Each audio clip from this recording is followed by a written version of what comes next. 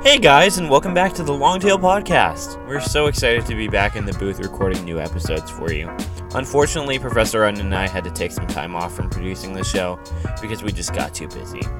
But we're back this week with a new episode where we're going to be discussing why it is that we think Hitler and Nazism has been satirized in films and television.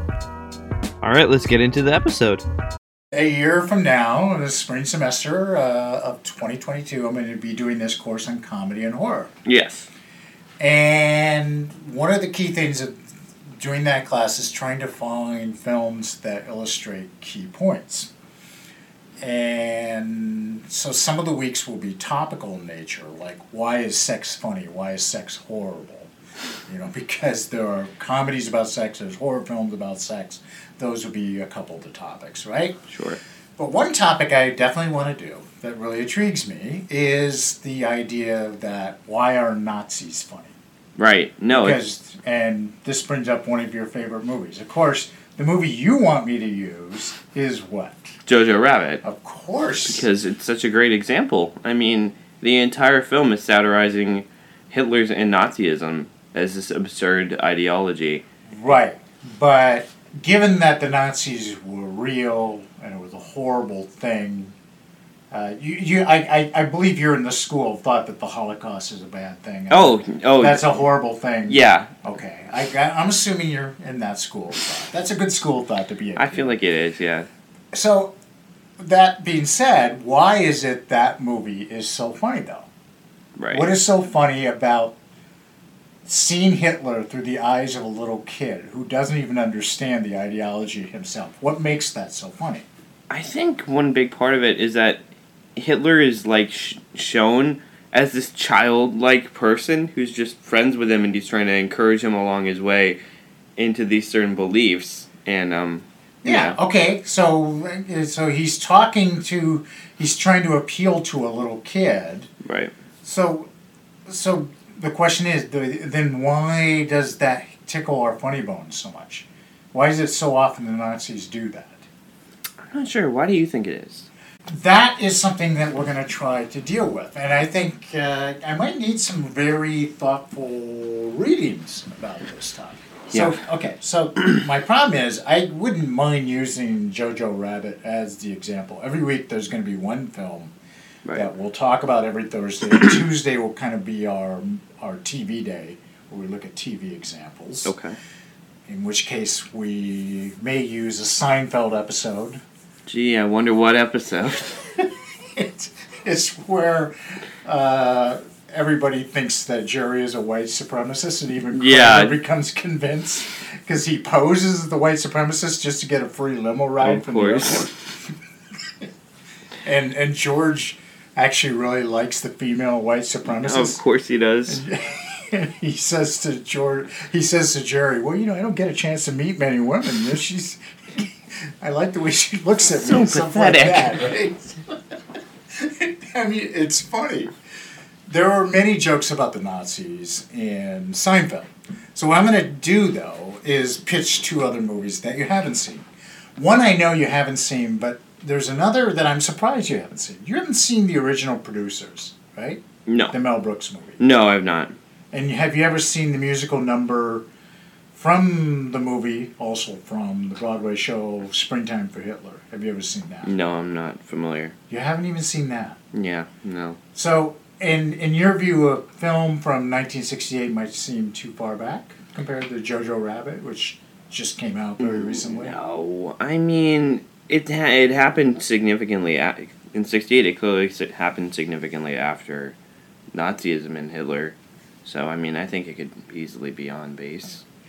Okay, well, that's an interesting question because, the whole premise of that movie is that they're trying to create a Broadway show that will be a flop. And this is the way they will be able to keep all the investors' money and not have to pay out any profit. Okay. It's sort of a pyramid scheme. Sure. And so they were looking for the worst play possible. And they found this demented... Oh, wait, this sounds familiar, yes. Yeah, well, because it got redone as a Broadway show. It got remade as a movie again.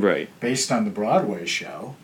And then there's a great episode of Curb Your Enthusiasm, or actually an entire season, where Mel Brooks made an appearance, And he got Larry David to be in the producers, the stage version. Right.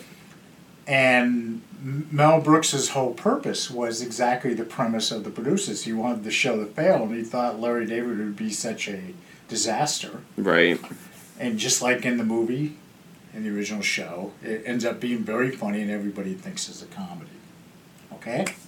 All right. So that's one option.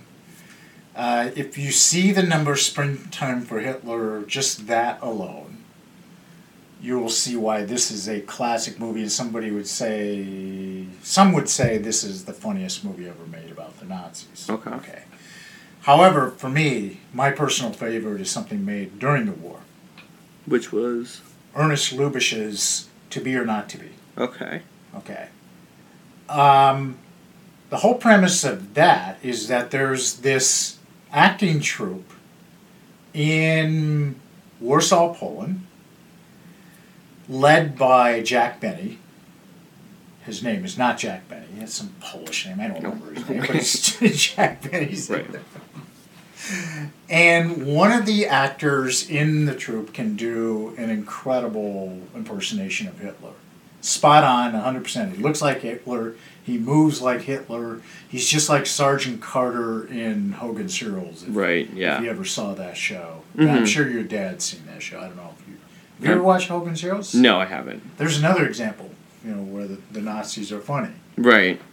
Okay, they're sort of buffoons and so forth. So the acting troupe tries to get out of Poland, and it turns out the only way they can do it is to convince the Germans after they invaded Poland that they had Hitler there. So that was how they got out, using this actor. That's the other example.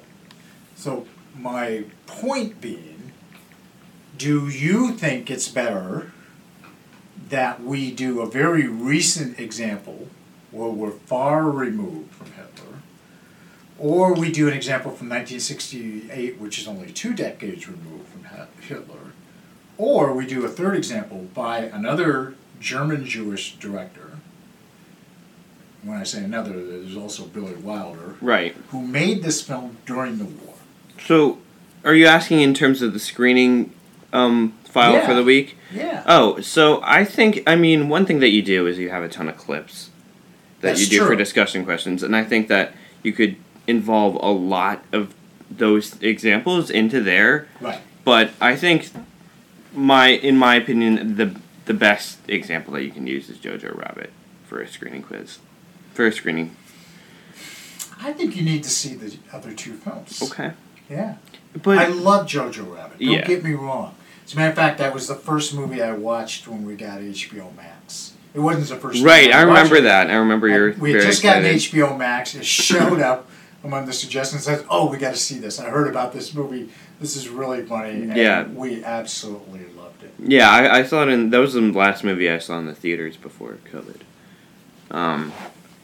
Man, that is an awesome movie. But there are other really good, more recent examples too. Like Key and Peele does a lot of. Oh, they've done great stuff. They've done a lot of Hitler stuff too, where they use Ty Burrell, who's also Phil Dunphy on Modern Family. All right, well, you're right. So the Key and Peele example, there's examples like that. But how many horror examples are there of Nazis? I can only think of one. The movie Overlord, which is a fairly recent movie, where the Nazis were doing these experiments that essentially made people into zombie soup. Okay, yes, that is the one I was thinking of. Yeah, so I actually can't think of any others. That's exactly. That's a great point.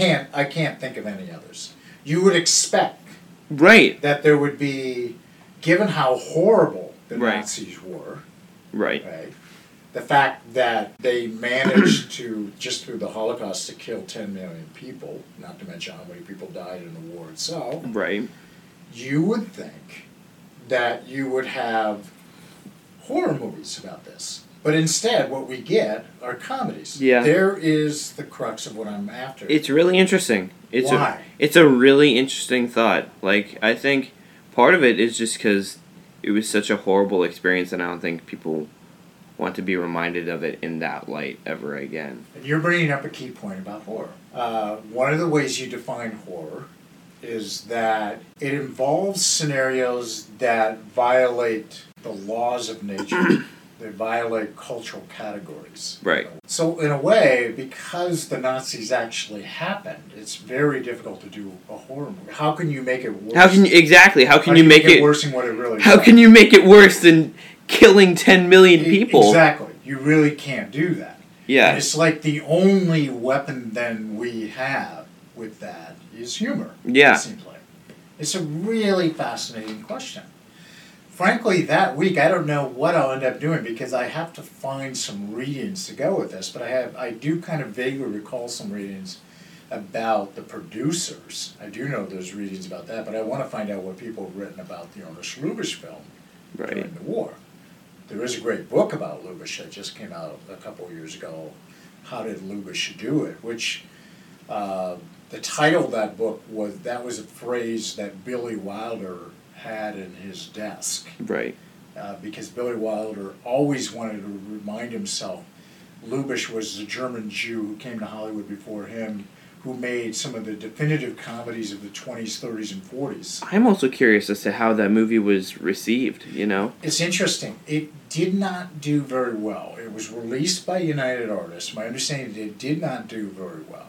Okay. And it's kind of one of these films where it kind of got lost at the time, and then later on people saw it and said, this is an absolute classic, this is a great movie. Right. So it wasn't as well received, which is surprising because it was during the war. What year was it during the war? Was it like 42 or 43? 42? Okay, yeah. Yeah, I think it's one of those films that got it premiered in late 42, but actually got released wider in 43. It's one of those things where, because I think I've seen both years for that.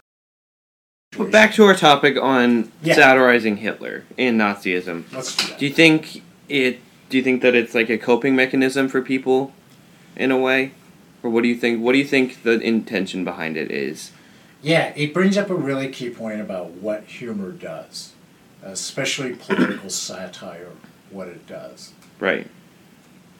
One story I heard during World War II was that early in the war, and I think this was during the Blitz, when London was being bombed by the Germans, and the British felt like they were completely alone. Okay? Mm-hmm. This would have been before the Americans got into the war in late 41. I heard a story that one of the things they did to keep the people's spirits up was to show Hitler speaking with the sound, but they speeded it up. Mm-hmm. And it made him sound ridiculous. And they showed the goose stepping, and they speeded it up. Right. Made it look ridiculous and go back and forth. Made everything look ridiculous. And it was done to bolster the spirit of the British people.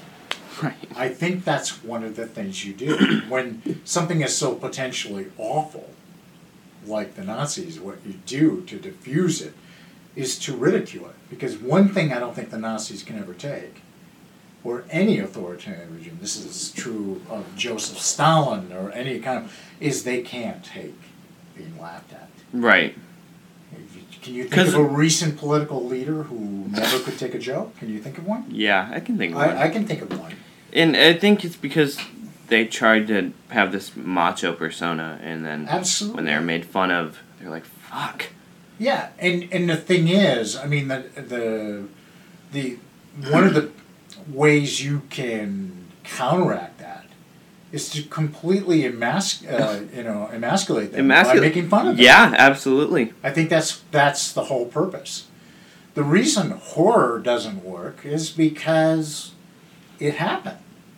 Horror is usually based on what is possible. On these insane based on something that violates the laws of nature. It violates our cultural categories. It doesn't work the same way. Yeah, exactly. It's based on these hypotheticals. It's based on hypotheticals, but it's based on very real fears that we have. Right. And of course, horror is often based on the what-if scenario. If there was a zombie apocalypse, what would I do? Right. What would this person do? I think if this was real, what would you do? Right. And I think going back to what you were saying about emasculation, one of the things, like, I remember when I was little, my family loved watching the Harry Potter movies, and I was always really scared of Voldemort, because, like, when you're a little kid and you see this scary-looking face coming onto the screen like that, and then what my sister told me was, the best way to make yourself not scared while watching a movie is to internally or externally make fun of it.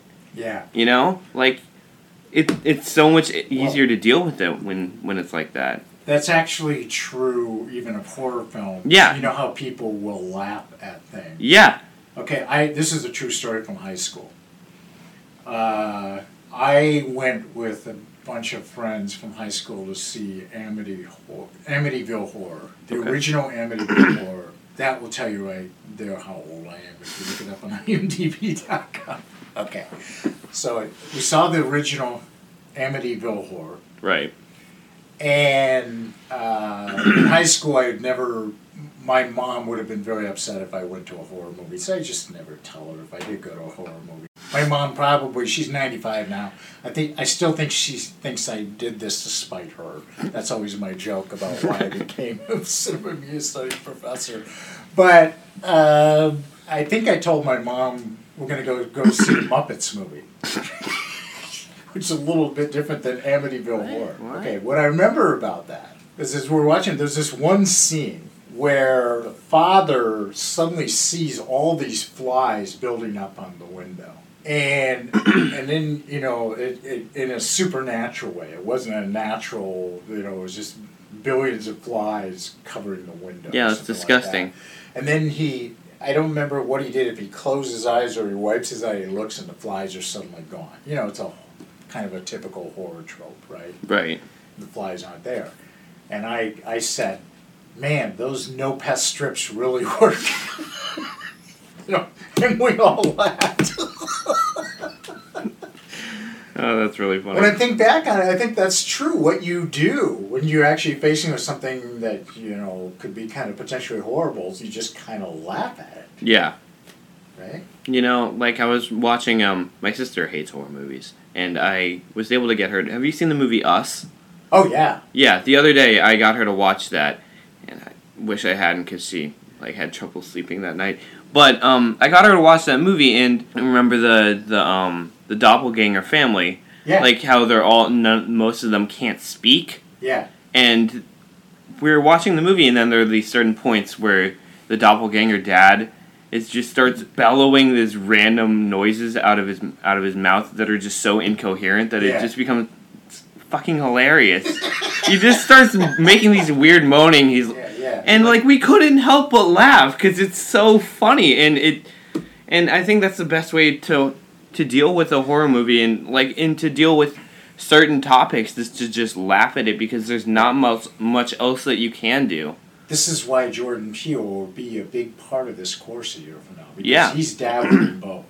Exactly. And it makes perfect sense to me that he's able to dabble he's in so both. smart. Because there's an interesting... It's almost like comedy and horror. The reason why I did this class to begin with is they're almost two sides of the same coin. Oh, I agree. They deal with a lot of the same issues. They do it in a very different way. They're both very physical genres. Yes. But the physical effects are very different. One is almost release, the other is almost the building up of tension. Yeah. One is based on fear, one is based on... both of them are made to play off of your emotions. They play off... Well, you can argue everything plays off, but they play off in your to a more... particular issues. Yes, agreed. Most of all, the human body. They right. definitely are more physical genres. They deal with the human body and the limits of the human body, the idea of mortality, things like that. Especially the horror genre is always about the fact that we could die. Yeah. And that's the central issue. The fact of death itself, which is a real issue, horror deals with it in a particular way. Yes, yeah. Yeah, it deals with those fears in a particular way. So I don't know if I've gotten anywhere. No, in my preparation for this class, which is not, I have all summer. It's a year out anyway. Yeah, I got all summer to prepare anyhow, and I got all this coming fall because I'm not teaching until next spring. But I think that we kind of hit the key point about why Hitler and Nazism is satirized is because it's meant to emasculate it, and there's not much else that we can do about it. Yeah, it's almost like it defangs it. Yes. It makes them toothless. Yeah, totally. It's like a particular recent political figure whom I prefer not to name. The thing is, the jokes about him were relentless. First of all, he lent himself to those jokes. Oh, yeah. He was just prime because he just looks so ridiculous.